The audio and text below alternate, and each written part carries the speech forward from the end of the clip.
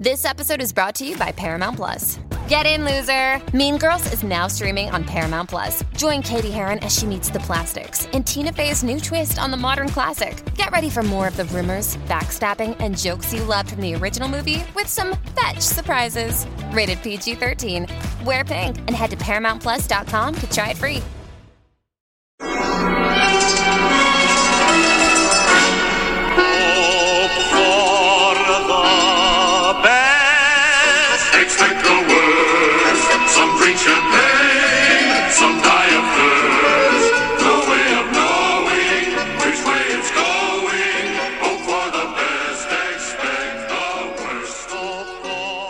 Welcome to the Commentary Magazine Daily Podcast. Today is Tuesday, January 23rd, 2024, the first primary day and maybe the last of 2024. I am John Podhoretz, the editor of Commentary Magazine. With me, as always, executive editor Abe Greenwald. Hi, Abe.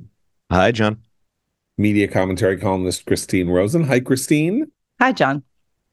Christine, you sound almost... I know. 100%. Let's not jinx it. There's a tiny bit of rasp left in there, but no, I'm good. I'm back There it to is. Okay. as normal as I'm capable of being. Okay. And senior editor Seth Mandel. Hi, Seth. Hi, John. Matt Connetti is out today. Last tracking poll of the New Hampshire primary has Donald Trump hitting the grand number of 60, with Nikki Haley at 38. For Nikki Haley to prevail, there would have to be a historic, unprecedented polling error across 5 polls, the likes of which we have never seen. Our friend Steve Kornacki, who was on last week, pointed out last night on Twitter that if Nikki Haley were to win independent voters in New Hampshire by 45 points, which would be the largest margin error, outdistancing John McCain's 42 points in 2000. In 2000. And were to score normally based on all the other things. So if she won independents by 45, she would win the primary by 0.1%. So Donald Trump has consolidated the Republican vote pretty firmly. He will, if he hits 60%, as this tracking poll suggests, that will, of course, be better than Iowa, where he got 51%. And the race is over. I find it actually very hard to believe, should this number be anything close to that Haley will not suspend her race. By the way, if you suspend a race, you're still technically a candidate. So if the exogenous event that somehow knocks Donald Trump out of the race should happen, both Haley and DeSantis and whoever else is in the race can kind of push the button, come back to life, and keep running. So the continuing to run is not necessary for her. So that's it. The Republican Party is firmly, completely, and fully Donald Trump's party. Pache Christarwelt, who was on yesterday, who said the party is really divided. It really isn't divided. What it is 75% Trump's party and 25% pretty hostile to Trump, and those numbers are very damaging and dangerous to him in the November election. If that 25% remains hostile, he's going to need every single Republican who can vote to vote for him, because Democrats have that natural numerical advantage among party members. So, but here we are. So anybody wanna take 10-1 odds that Haley prevails? Because I have a $10 bill here. I will, if you want to bet, you only have to give me 10 and I'll give you 100 if Haley prevails. Those are good odds. I might even make it 20-1. What if you gave me $10, I gave you $200? Now, if I'd said this to you, by the way, a week ago Monday, it seemed very plausible that Haley might win in New Hampshire. I would say that would have taken it a week ago. Yeah, I mean, the problem is that I've been watching the face of Sununu for a week and seeing him kind of wide-eyed when she reacts to certain questions and muttering to himself, "That's not how I would have answered it." And that sort of look of panic and fear on his face, I think, has spread throughout the podcast here and settled. I want to actually ask a question about what you said at the top about what the Republican Party is. Because J.D. Vance was going around. He's one of the many debutantes who's clearly being brought out in his white ball gown to try out for the role of vice president on the Trump ticket. And he went on and on, kind of in a very self-congratulatory way, that the old establishment GOP is dead. And, you know, if it wasn't, then Nikki Haley would be winning, but she's not winning. So we are clearly the future. We have to embrace this new party and go forward. And I don't think that it's as much a done deal as he thinks. It might be in this election, but there are a lot of people who are not happy with this new GOP party. And as you've said, it's still a fairly small percentage of the entire voting population in the U.S. that shares all of their views. So I'm just curious if anyone else thinks that maybe Vance and Trump are getting ahead of themselves here. Okay, I need to interrupt. One, I made an incredibly stupid mistake yesterday that I need to clarify. I did on Twitter, which is when I said DeSantis was was aiming for the Veep stakes by his quick endorsement. And of course, DeSantis and Trump cannot run on the same ticket because they are from the same state, and the Constitution forbids the president and the vice president from being residents of the same state. So that was really dumb of me, and I apologize. The second point I want to make is that J.D. Vance is a very interesting character because he was built on the foundation of not the Republican establishment, but of the liberal establishment. No, I mean, well, sort of. So here's J.D. Vance's journey. He went into the military. He came out of the military. He ended up at Yale Law School under the tutelage of Harvard, I think. Harvard Law School. Yale. No, it was Yale? Okay. Under the tutelage of Jed Rubenfeld and Amy Chua. Amy Chua, of course, the Tiger Mom, and now they're both known as sort of like the two remaining semi-conservatives on the Yale Law School faculty. She encourages him to write for David Frum's website, Frum Forum, where he starts contributing before David went to the Atlantic and before David's journey from being a neocon Republican of some vintage to a sort of anti-Trump independent, let's say, writes this book, which could have been written by anybody at the American Enterprise Institute as a portrait of what is wrong with the white working class, becomes a huge bestseller, ends up running for Senate in 2018, and tactically moves into the Trump camp in Ohio in order to secure the primary and then the general. And so why do I bring us up like this? Because what this reminds me of more than anything is the 60s. Democrats in the 60s who, as the party started moving to the left because of Vietnam and civil rights, started to grow their hair out a little bit. They started to wear beads. They said groovy. They did all that. J.D. Vance is an inauthentic representative of Trumpism because the very thing that got him to the Senate was a set of ideas and the expressions of those ideas that are inimical in some fashion to Trumpism and were the full flowering of ideas about American dysfunction that were developed on the neocon right, not on the anti-neocon right. Including, by the way, ideas about military action that he did not espouse in his own book, where he is now, a full-on isolationist. I love that analogy. It's like the new right going psychedelic. Yeah, I mean, they would be calmer if they were on psychedelics. Actually, they're announcing. Yeah, go ahead. They're announcing the Oscar nominations right now, and that movie about Leonard Bernstein is going to be up for many Oscars.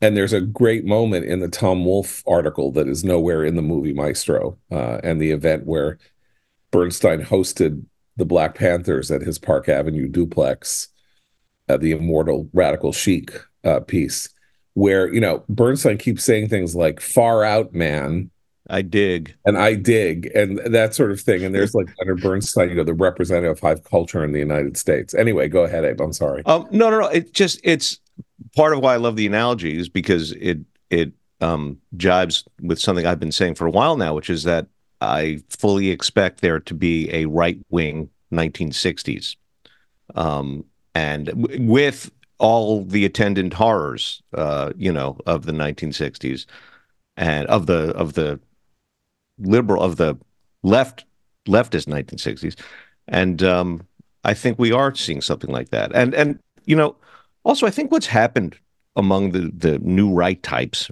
MAGA types, populists, whatever you want to say, is that for them, the establishment GOP, whatever they conceive of that as, has, first of all, it's grown in their thinking. It's a larger entity. It encompasses more than it used to, and it has become more thoroughly lumped in with Democrats and liberals. There's barely a distinction.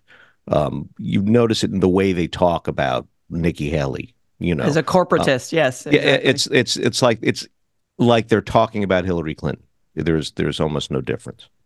Well, JD Vance was like Rahan and Ross Douthat version of this sort of what did they call it, one of the wholesale, not Costco, right, but Sam's Club. but The Sam's Club Republicans. Sam's Club Republican, right? And that was a book that Rehan Salam, now the director of the Manhattan Institute, and Ross Douthat, obviously the columnist for the New York Times, wrote together when they were, 24 or something like that, was this effort to offer a portrait of where the Republican Party was going wrong with a certain class of the electorate, and their analysis proved reasonably prescient. Their ideas were not taken up by the Republican Party. Right. That was there. Those were like the two sides of this type of thinking. There was the side of the, we didn't call it populist at the time, but it was, very much associated with Tim Pawlenty and people like that, that there was something, that the government had a role to play in all of this.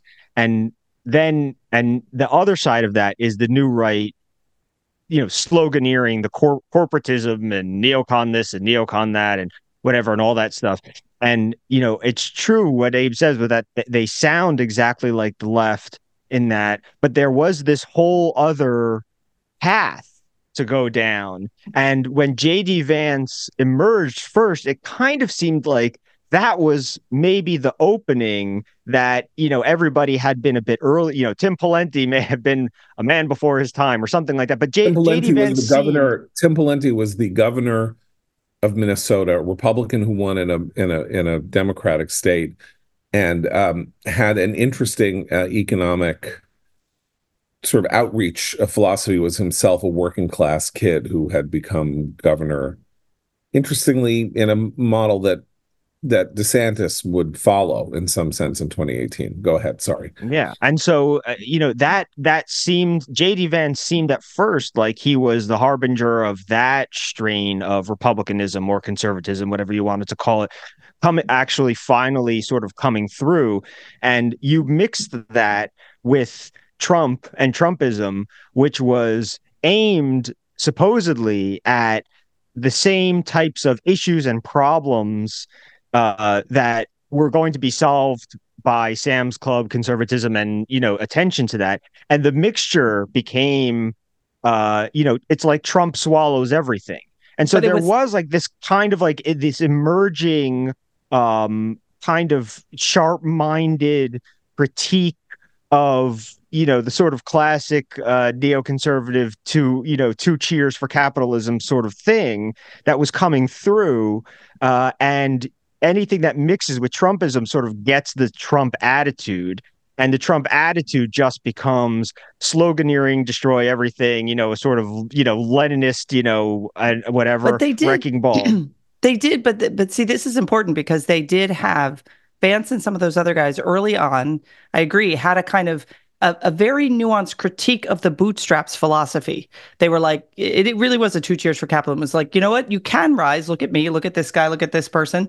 But there are some structural issues that are harming a lot of other people that are making pulling oneself up much, much more difficult. But they switched on a dime to the grievance, because the grievance actually gets you a lot more of an emotional response from voters. I think it gets you more attention. So the bootstrap stuff kind of disappeared and instead became a strategic grievance campaign that looked at more abstract entities rather than at like kind of the detailed stuff that at the beginning, I think they were offering a really interesting critique. So the question is, can I just layer on the metaphors here? I think there's another sort of historical moment, at the same historical moment actually, but looking at another group. It's kind of like when civil rights leaders embraced the Black nationalist paradigm, right? And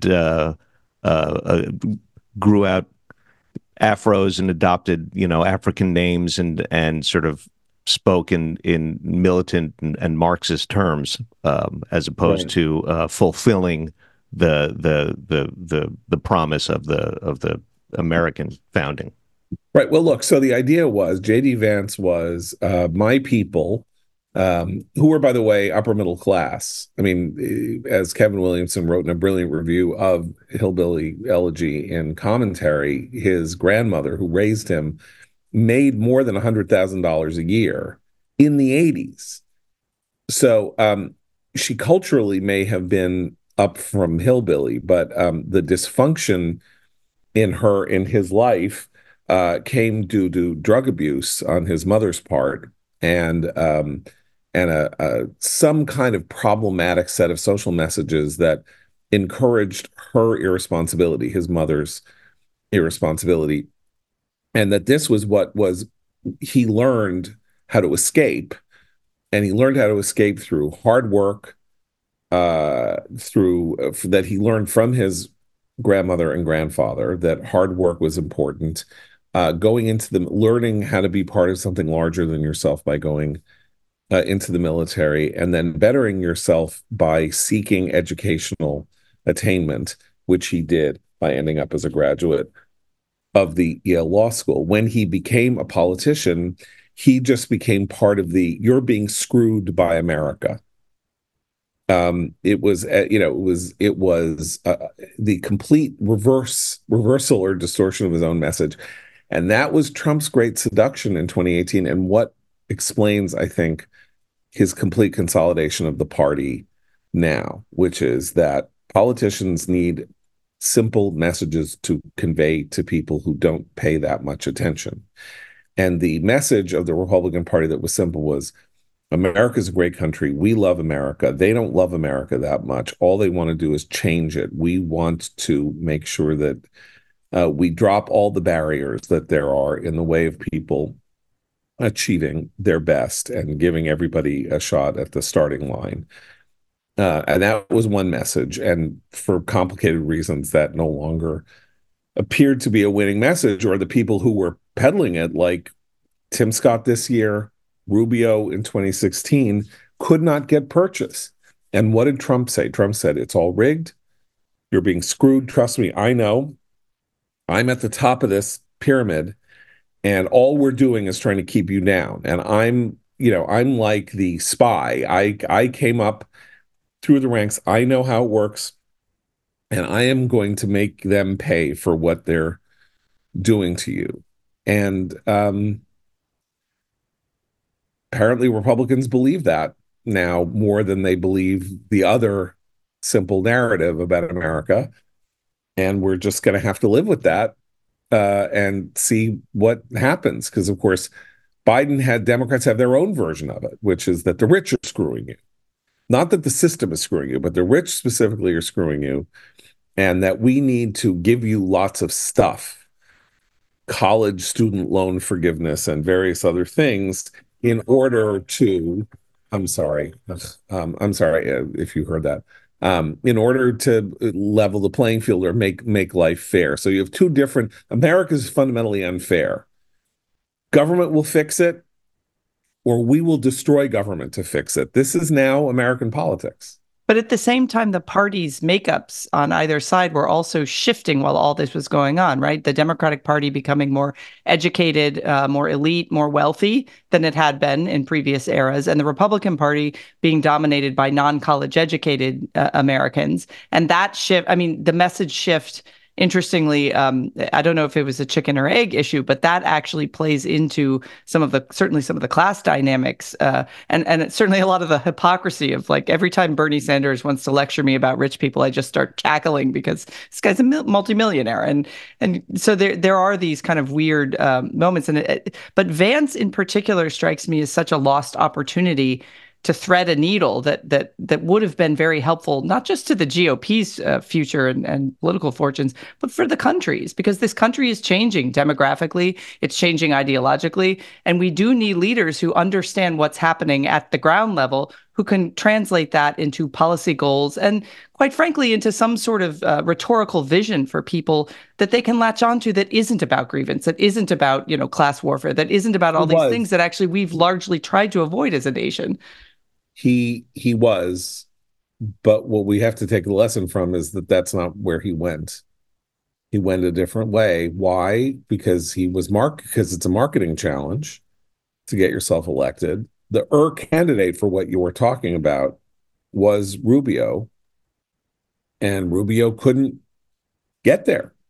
I'm the son of a maid and I can't remember what his dad did. What did his dad do? But my parents came here from Cuba. I went to a modest college. I support a revolution in American education that privileges or at least equalizes vocational training and community college over, elite universities and institutions. He was a great speaker. He believed in the projection of American power, And then up on his left and right flanks comes Trump, who says everything everyone has done in the last 20 years has been stupid. They're all morons and they're all corrupt, and lock them up. And their wars are stupid and their economic policies are hurtful, and you're being screwed. But remember, he got there with his message, but Trump led with, I'm a success. And if you want to be a success like me, you've got to buy into this, what I'm selling, because I think there is there's a part of his message that's very appealing to people, which is that he kind of weirdly, I mean, bizarrely, truly, if you look at his actual history, comes off as sort of self-made, right? That's how he pitched himself, certainly the first time around. And it was, if you want to be successful like me, you can be, but you got to come on board with me because I know how they're trying to screw you. If you try to work hard and do all the things they tell you, you're going to get screwed. But if you look at if you do it my way, you'll be like Trump. There is an appeal there in terms of his braggadocio. So now the message is the Democratic Party's regime is completely corrupt in every possible way. It, tries to buy off, like rich college people. It's empowering the Biden crime family. It's using the Justice Department and the levers of justice to try to destroy its political rivals. It sides with all of this crime and destruction on campus and in the cities. And if they get another 4 years, the country is going to be destroyed. And they hate you and they hate me, and I'm your retribution. And Biden's message is going to be, and Biden, of course, is a figurehead because he's senile. And Biden's message is going to be, he's crazy. He's crazy and he's a criminal and he's probably going to get indicted. And boy, is he crazy. Ooh, boy, is he nuts. And then he also has to wait and see that the economy might be getting better so he can say he's crazy. And look, we came through COVID and everything else, and now things are really cooking. So don't change horses in midstream. I have no idea where this goes. I have no idea where it goes. Nobody has any. This could be the most interesting political year of our lifetimes, and every single presidential year has itself seemed like the most interesting political year of our lifetimes, with the possible exception of 2012. I mean, each one has had these crazy features, right? Since 96, when Clinton just won very handily over Dole, right? The 2000 tied election. 2004, the election about Iraq. 2008, the election that took place in the immediate wake of the financial meltdown and the rise of this kind of cultural iconic figure, 47 years old, the voice of a new generation. And then you go to 2016, you have the craziest election we've ever seen. And then 2020, the craziest election we've ever seen, and aftermath of an election. But here you have a 78-year-old man and an 80-year-old man, and one is senile and one is nuts, and each of their critiques of the other has validity. And the election is probably over tonight. I mean, the race is probably fixed tonight, and there's almost 10 months to go. But then that's where the third party question comes in, okay, right? Because if it is set after tonight, then there is another path to open up if there's enough will and money to throw at that third party. Right. Well, it opens up if the general election begins early. Right. A lot of people were saying this is going to be the longest general election in a very long time.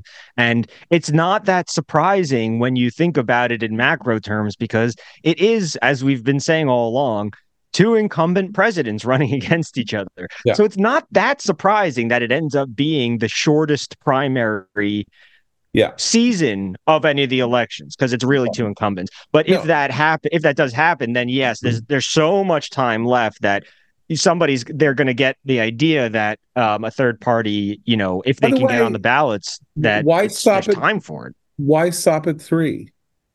1948, there were 4 candidates for president: Thurmond, Henry Wallace, Truman, and Dewey. All 4 of them viable candidates in some weird sense, like Thurmond representing the Dixiecrats. Wallace had been vice president of the United States representing far left progressives. Dewey, governor of New York, attorney general, whatever, and then Truman, the incumbent president. So we're all focused on no labels may do this, Bobby Kennedy Jr. may do that, blah blah blah. The Greens are still in, all that. There could be 5 candidates for president who takes a substantial number of votes, and what that does, ungameable. We don't know who. Well, we're guaranteed to, unless the problem with Bobby Kennedy is that he has to get on ballots, but if as long as he does enough, and we're guaranteed to have 4 names that people recognize when they go into the voting booth, 4 names that the voter doesn't say about any of them, who is this guy? Because Kennedy is known. And, if it ends up, being Joe Manchin or something like that. I mean, the point is that no labels or whoever's putting this together is going to look and say, if we just get somebody whose name people recognize, and arguably, Gary Johnson was a name that by the time he ran, he was a sitting senator before he ran for president. Nobody knows who Jill Stein is. Jill Stein got 5% of the vote in 2016. She's a crazy person.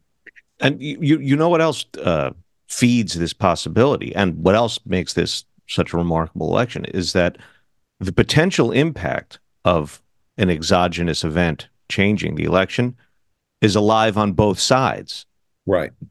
We're just talking about it on the Trump side and how that would affect Haley and DeSantis, but given the ages and conditions of the 2 incumbents, there's a total mirrored possibility there. I mean, the other right. I mean, because does Dean Phillips would Dean Phillips take the no label thing and put him together with somebody that they're looking at? Because then they could run a sitting congressman against the president of his own party. If Dean Phillips, who is a congressman from Missouri, who was running was running against Biden, the only declared candidate against Biden except for Marianne Williamson in New Hampshire and a couple of other places. If he were somehow to get 25% of the vote tonight, I can't imagine that he would, but if he were, would he be the no labels candidate? I think without question. So let me pause here for a minute and talk to you about our friends at the Jewish News Syndicate, jns.org. Now more than ever, we find ourselves at this moment in a very interesting point in the Israel's war against Hamas, where there's now talk of ceasefire, a terrible moment for the Israelis yesterday, where 24 soldiers were killed in an RPG attack that was possibly followed by the explosion of a booby-trapped building, a very significant loss of life at a single space. And Israel itself is starting to have protests and no confidence votes and all of that. And the problem is, if you want to follow this, you're going to follow it in the corporate media if you're not wise. And let's face it, they're biased against Israel and against Jews. And even many Jewish news outlets, hostile as they are, let's say, to Bibi Netanyahu in every possible way, just can't be trusted with the way that they report things. And there has never been a greater need for a news source on Jewish matters that is not tainted by false pro-Hamas narratives or woke ideology or an artificial even-handedness. And that source is JNS.org, the Jewish news syndicate helmed by longtime commentary contributor Jonathan Tobin. It should be your go-to daily website for reliable information and incisive opinion about Israel and the fight against anti-Semitism here in America. JNS.org is the one Jewish and Israeli publication you can trust for coverage of the war and the issues facing Jews around the world. At JNS, you get exclusive columns from the strongest defenders of Israel, including Tobin, Carolyn Glick, Alex Trayman, and Melanie Phillips, along with a broad array of opinion and a lineup of must-hear podcasts and videos. Subscribe to JNS's twice-a-day newsletter, watch its videos on YouTube, or log on to jns.org every day to get the best in Jewish news and opinion. I read it every day, and so do Abe, Christine, Seth, and the rest of us at Commentary. You should too, jns.org. So I just think interesting is the watchword here, and unprecedented is the watchword. And when we're in an unprecedented situation 10 months before an election, with these two incumbents running against each other, each wildly unpopular with incredibly low approval ratings, you don't know what's going to happen the next day and the day after that and the day after that and the day after that. How about Trump, in the big blush of his consolidating the party, getting all these endorsements, getting the endorsement of Tim Scott, who ran against him in South Carolina, Tim Scott that announcing his engagement. Trump makes a closeted gay joke about Tim Scott last night at a rally. He's like, oh, Tim Scott got engaged. What's the story there? Guy just endorsed him. I mean, so his innate jerkiness and despicable character cannot be suppressed. He cannot suppress it himself. And the people like it, and there are people who are going to be like, oh, come on, don't do that. Like, whatever. Who knows what he'll say? Who knows what he'll say between now and then? And then who knows whether Joe Biden's voice will be audible by November. Trump also says, I agree to everything you say to him, right? If you're a supporter. And so, last night there's a video of him going, at an event, and somebody apparently shouts out a QAnon line, those conspiracy theorists. And, Trump not. The one where he said they're hostages, the J6 people are hostages, and he said, I'm getting them out. No, the one. No, although I did see that one, but there was another one that was just like it. There was some slogan, and look, he's nodding, and he's nodding knowingly and smiling. It's like, well, I don't know if he even heard what they said, but it doesn't matter because he's, it's not just what Trump says. In other words, it's that, people are going to come up and go, hey, Mr. Trump, there's a storm coming, ain't there? And Trump's going to go, yeah, there's a storm coming. And then all the QAnon people are going to go, oh, there it is. He has no, it's not just the no filter. He has no mechanism for filtering what comes in, to him, not just out from him. And it's like, if you're a supporter, it's all good. And so on top of the things he's going to say about, right, I don't know, Tim Scott and whoever else, it's going to be a long season. But he's a perfect foil for the conspiracy theorists because he's very good at mimicking knowingness. So somebody says something, he'll nod and be like, yeah, exactly, and having no idea. And they don't care if he knows or not. They just need to see themselves reflected in a moment. They need to see that politician nod at them, right, rather than call security. I mean, there is a sort of element of that he's quite good at. Well, let's talk about like much larger matters, global matters, and how this election is going to affect them. Because we obviously have two critical situations go through three. We talk about China and Taiwan, but China and Taiwan hasn't hit a boiling point yet. But we have Ukraine and we have the Israel Hamas war, which appears to be spreading, with direct American and British action against the Houthis in Yemen, who are coming in some fashion in support of Hamas. We don't quite understand what the concept is here, but and we have Ukraine. So I want to point out that Trump, unlike Tucker Carlson, unlike J.D. Vance, unlike Ron DeSantis, unlike a lot of people, has not come out against aid to Ukraine. He has not. He says he likes Zelensky. He said that was a perfect phone call.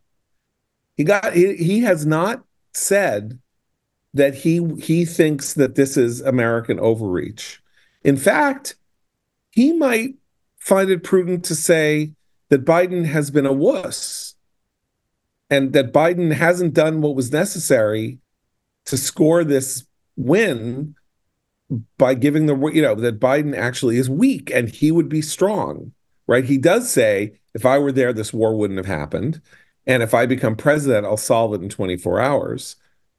But he could conceivably come out to Biden's right, which would be kind of startling and politically kind of interesting because, the idea that the Republican Party opposes Ukraine, the candidate who came out in opposition to Ukraine was Ron DeSantis, and Ron DeSantis just blew up on the launch pad. Didn't help him to be that aggressive in opposing Ukraine aid. I'm not saying that Ukraine aid is popular among Republicans, but it could be that it's kind of like in a weird middle ground. And it didn't sink Haley. It never became a problem for her, and she was full-throated in support of Ukraine and making those arguments. I think what's going to happen. I think that it is fanciful to imagine that Trump will become like a neocon on Ukraine. I'm just saying it's a weird moment where we don't know where that's going to go because what he's got to do is oppose Biden. And if the line is that Ukraine is losing to Russia because it just didn't get the right kind of support from America that it needed, I could see Trump jumping on that and saying, "You see what Biden did? He talked, but he doesn't walk the walk." When Trump talks about how he would end the war in Ukraine in 24 hours, he always talks about how he used to warn Putin, "Don't do it." I said, "Don't do it." Because he knew if he did it, what? So there is a sort of, not sort of. There's an implication of military threat there, right? Yeah. Which is also there in how he talks about how he'd end it. He'd sort of, he'd sort of back up his push for peace with a threat of some sort. But I have to say, if I were to guess what he would do, it would be to end the war on terms completely favorable to Russia, and that would completely screw Ukraine. Okay, I'm just proposing these as possibilities. The other is that Biden finally, at some point in the spring, takes his turn against Israel, and Trump jumps on that. Or conversely, Biden doubles down on Israel, and Trump, because his line is that everything Biden does is wrong, says he's doing it wrong. Well, and because Trump doesn't actually have a foreign policy position himself. He is simply a reactionary. His foreign policy goals, even as president, were always reactionary. He happened to be surrounded by some people who, particularly with the case of Iran and the Abraham Accords, knew what they were doing. But this time around, I don't imagine those people are coming back. So Trump has been complaining about Bibi, right? I mean, he's been saying he doesn't like that Bibi congratulated Biden. He remembers these. He's got these chips on his shoulders that tend not to go away. So it doesn't. Of course, Bibi is unpopular with him. Supposedly is now unpopular with Biden, though this is all secondhand. and is unpopular with the Israeli people. So, like, going anti-Bibi is a gimme in some sense. Maybe. We don't know. I'm just saying it's all kind of interesting. And then there's all this macroeconomic news that is all good for Biden. Dow's over 38,000. Inflation is coming down. I bought gas this weekend, $3. $3 isn't great, but it's down from 5 and it's going down to 2. Inflation is coming under control. Mortgage rates are theoretically going to start dropping. So by the summer, the general economy could at least not stop being a danger to Biden, let's say. Maybe it's not going to be an electability issue for Biden. And Trump's going to have to talk it down, right? He's going to have to say, no, remember what happened to you, and you're just getting back to even, and whatever it is, however he'll talk about it. Although I don't know if he'll ever talk macroeconomically like that. No, I was going to say he'll talk about the border, which is still a huge mess for Biden, and that's not going to get fixed in the next 6 months. Right. And that's a winner for Trump. Like, that's a clear winner for Trump as an issue. I mean, as far as I am from where Trump is on immigration, I can, admit that, he's going to win that argument. It's on the board. He would have won it even without this sort of. But the Biden administration is kind of just falling on its face on the border, also, which is. Has not become an argument over, do we need comprehensive immigration reform? This has become, look, there's obviously a crisis.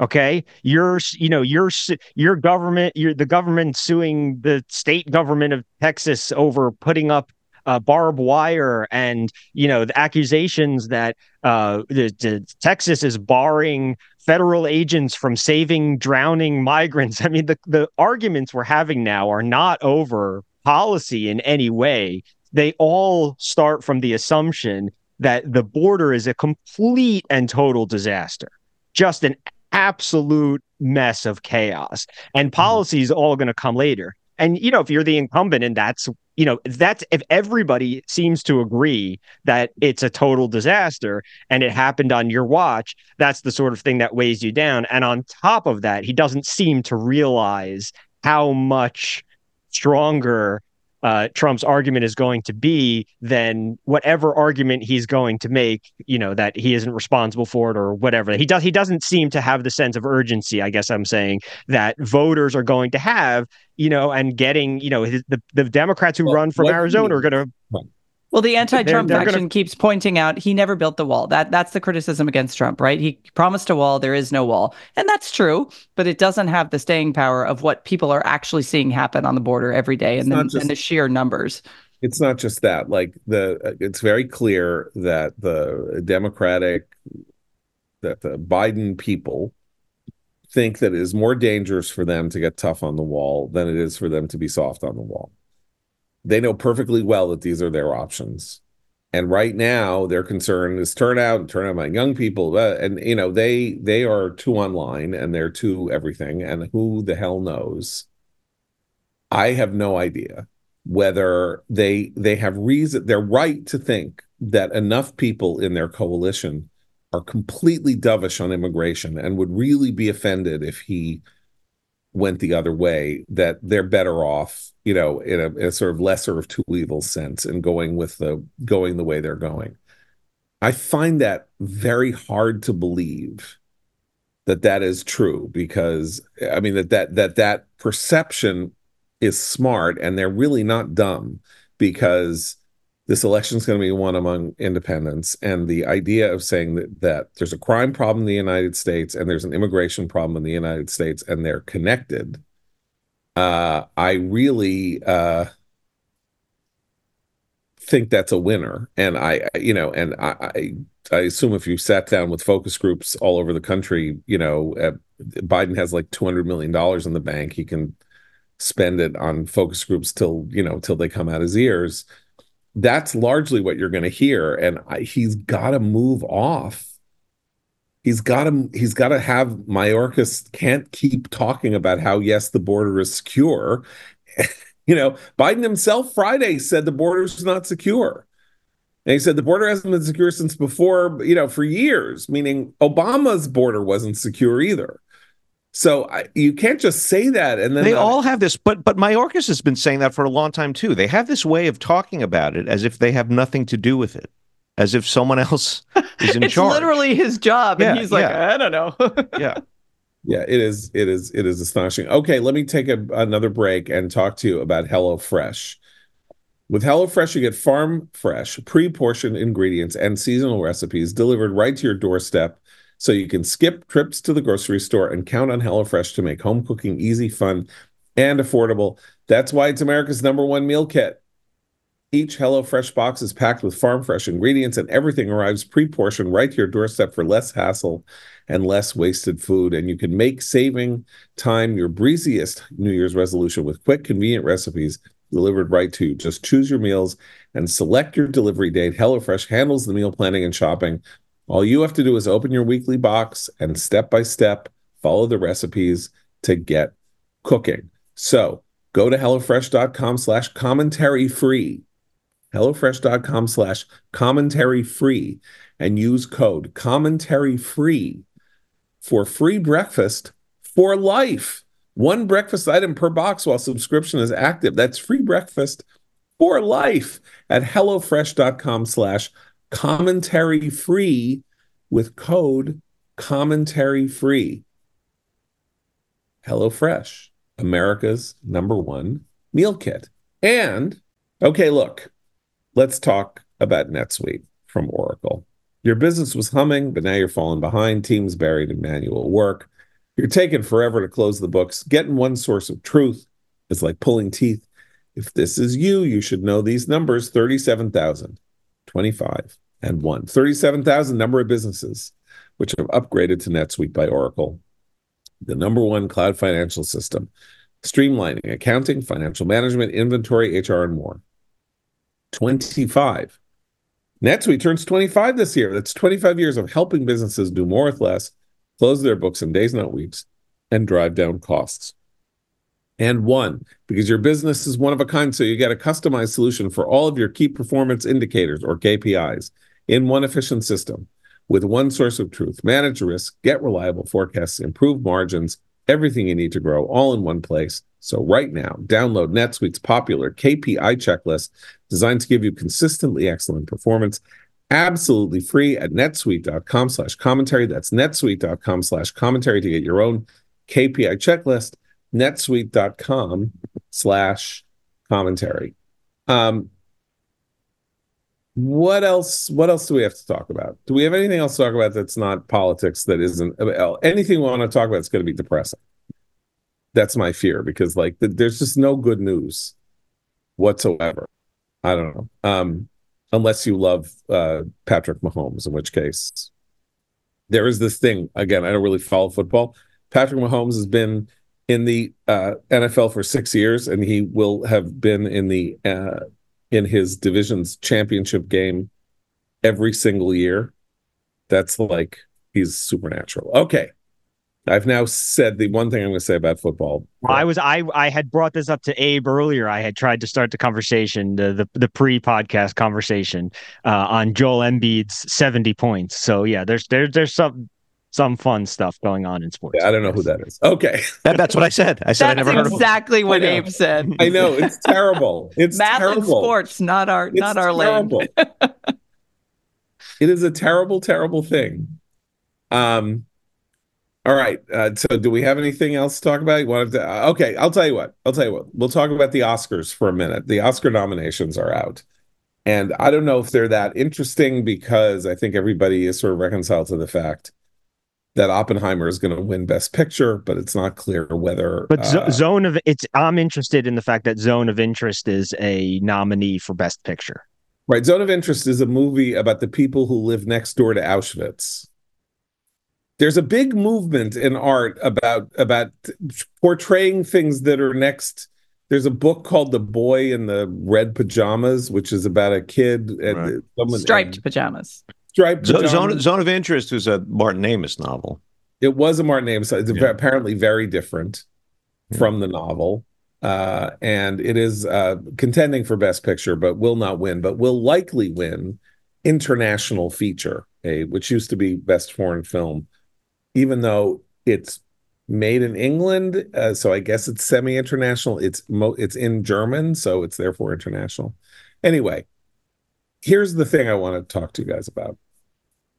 Oppenheimer's going to win. It's very left-wing, and I still think it's a great movie. And we of course published a seminal piece, Oppenheimer is a communist, about the thing that the movie elides, which is how radical his politics were.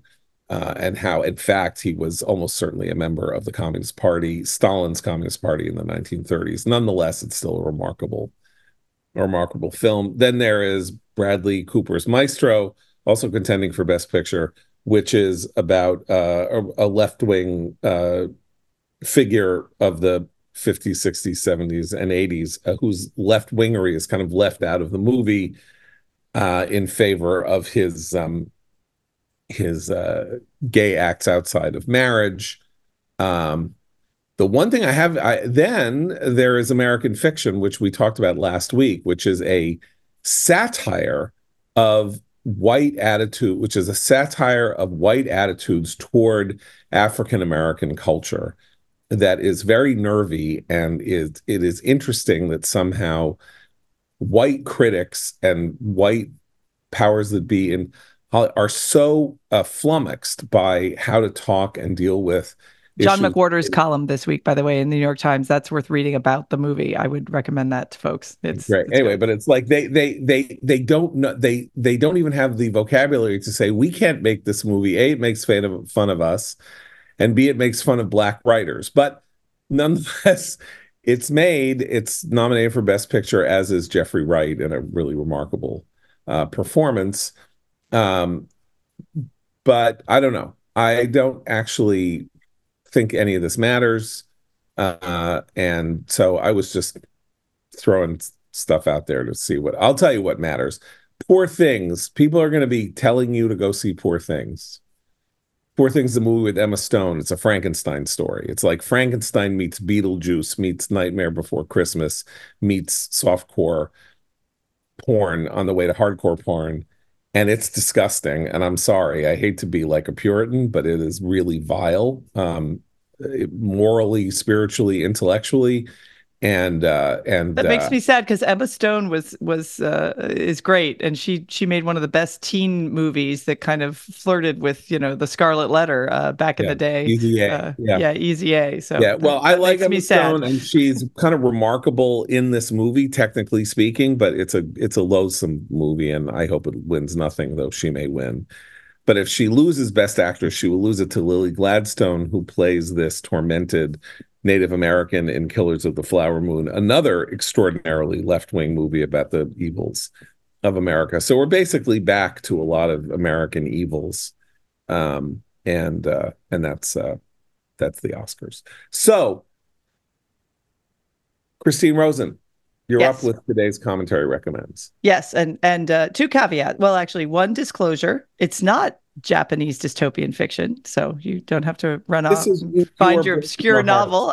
So even though I'm actually for Japanese dystopian fiction, there'll be more. And now you're going in an entirely other direction. This is a totally different direction. You're the actually, J.D. Vance of this. There we go. No. Your core. Well, this actually I discovered thanks to my sons. And the other caveat I would give is that, I mean, they're almost adults, so the viewing of it is fine for them. But this really isn't a show for children. There's a fair amount of violence and drug stuff, but it's a wonderful show on Netflix, a limited series that's called Boy Swallows Universe. And it's based on a novel. This is an Australian show. It's set in Brisbane. And it has a wonderful cast. Most notably, it's told through the eyes of a young boy, and you sort of follow him through time as he grows up. But the actor who plays the young boy's name, his name is Felix Cameron, and he's amazing. But it's a story of this young boy who lives with his brother, who is kind of intermittently mute. He just doesn't like to speak. His mother, who is a drug addict, and a stepfather who's just no amount of trouble for this family. And it's the story of how this boy tries to help his family survive and help get them out of the clutches of a pretty evil drug lord. there's a lot of drama. There's a lot of coming of age stuff. Actually, the relationship between this boy and his older brother is beautiful, and the relationships that develop with sort of neighbors and people in this family's orbit. But it is the story of how a young boy becomes a man, and it's kind of fascinating. I mean, I love Australian stuff, so like if you love Australian TV and movies, Abe, you'll love this one. It's just really done well. So there's enough drama, there's enough crime stuff, but there's also just heart in how they tell the story of this family. Everybody's flawed. Everybody's got issues. Everybody at some point tries to find a way to care for each other and get them through each crisis as it unfolds. And I'm being deliberately vague because there are a lot of plot points that'll give away the ending. I don't want to do that. I think it's 7 or 8 episodes. It's just this limited series based on a book. And it's really wonderful. I found it delightful. It is quite violent at times. So if you don't like violence and you don't like drug stuff, this is not the show for you. But Boy Swallows Universe, I recommend it. It's on Netflix. I'm glad that it's good because it was already on my radar. It's on my list to watch. Yeah, but you'll like it, I think. People remember that Abe, very, very enthusiastic about an Australian crime show last year called Mr. In Between. Mr. In Between, yeah, which was great. Right, yes. And this gives me a chance out of nowhere to recommend one of my favorite documentaries, which is entirely comic, called Not Quite Hollywood, which is about the Ozploitation. The Australian film and television world was essentially created in the late 60s, early 70s by an export market of horror movies and violent exploitation. And from that emerged the things that made Australia a major center of pop culture, like Mad Max. And Mad Max was the sort of the end result of this period. And Not Quite Hollywood is the documentary that lays out what was going on there. And it is one of the funniest movies ever made. Also very violent because it's about violent movies that were made and they show the scenes and stuff. Australia has given us some amazing actors over the past several decades, and we should be the British actors we get everybody praises, but we really should appreciate the range of the let's Australian talk about actors. Russell Crowe, Heath Ledger, Kate Blanchett, Margot Robbie, Kate Blanchett, Rachel Griffiths, Guy Pearce. I'm trying to think. I mean, there's a raft of others. Sam Neill, Hugh Jackman, Sam Neill, yes. Hugh Jackman is Australian. Hugh Jackman, of course, Hugh Jackman. Very important. Abe is shrugging. Nicole Kidman. That's a conversation we'll have offline, Abe. Nicole Kidman, yeah. Naomi Watts. Yeah. I mean, it's a lot of them. Yeah, they're wonderful. I should add, by the way, that the other reason I loved this particular Netflix series, not just because it was set in Brisbane, but it's Brisbane in the 80s. And a lot of the men are seriously rocking excellent mullets. Like it's very 80s. It has a really nice 80s feel. So as a child of the 80s, I did appreciate that. Okay. I do want to say also that in the Oscar nominations, Margot Robbie was snubbed, did not get an Oscar nomination for her titular performance in Barbie, which you may like Barbie, you may not like Barbie, you may be annoyed by Barbie, whatever, was an absolutely extraordinary piece of work as she moved not entirely like a human being. She was moving like a doll through much very subtly. And this is something that Emma Stone, by the way, also does in Poor Things. Everyone's like, oh, Emma Stone, she's so great. Oh, look, technically, what an amazing performance. Margot Robbie's was also amazing. She did not get nominated, though she's nominated for producing it, and that's a Shonda, and they should. Although Ryan Gosling did get nominated for his portrayal of Ken, so Ken got a nomination. I'm looking forward to the takes. Everybody loves Ryan Gosling. This is true, and they should. He's amazing. All right, we'll be back tomorrow. For Abe, Christine, Seth, and the absent Madam John Podhoretz, keep the candle burning.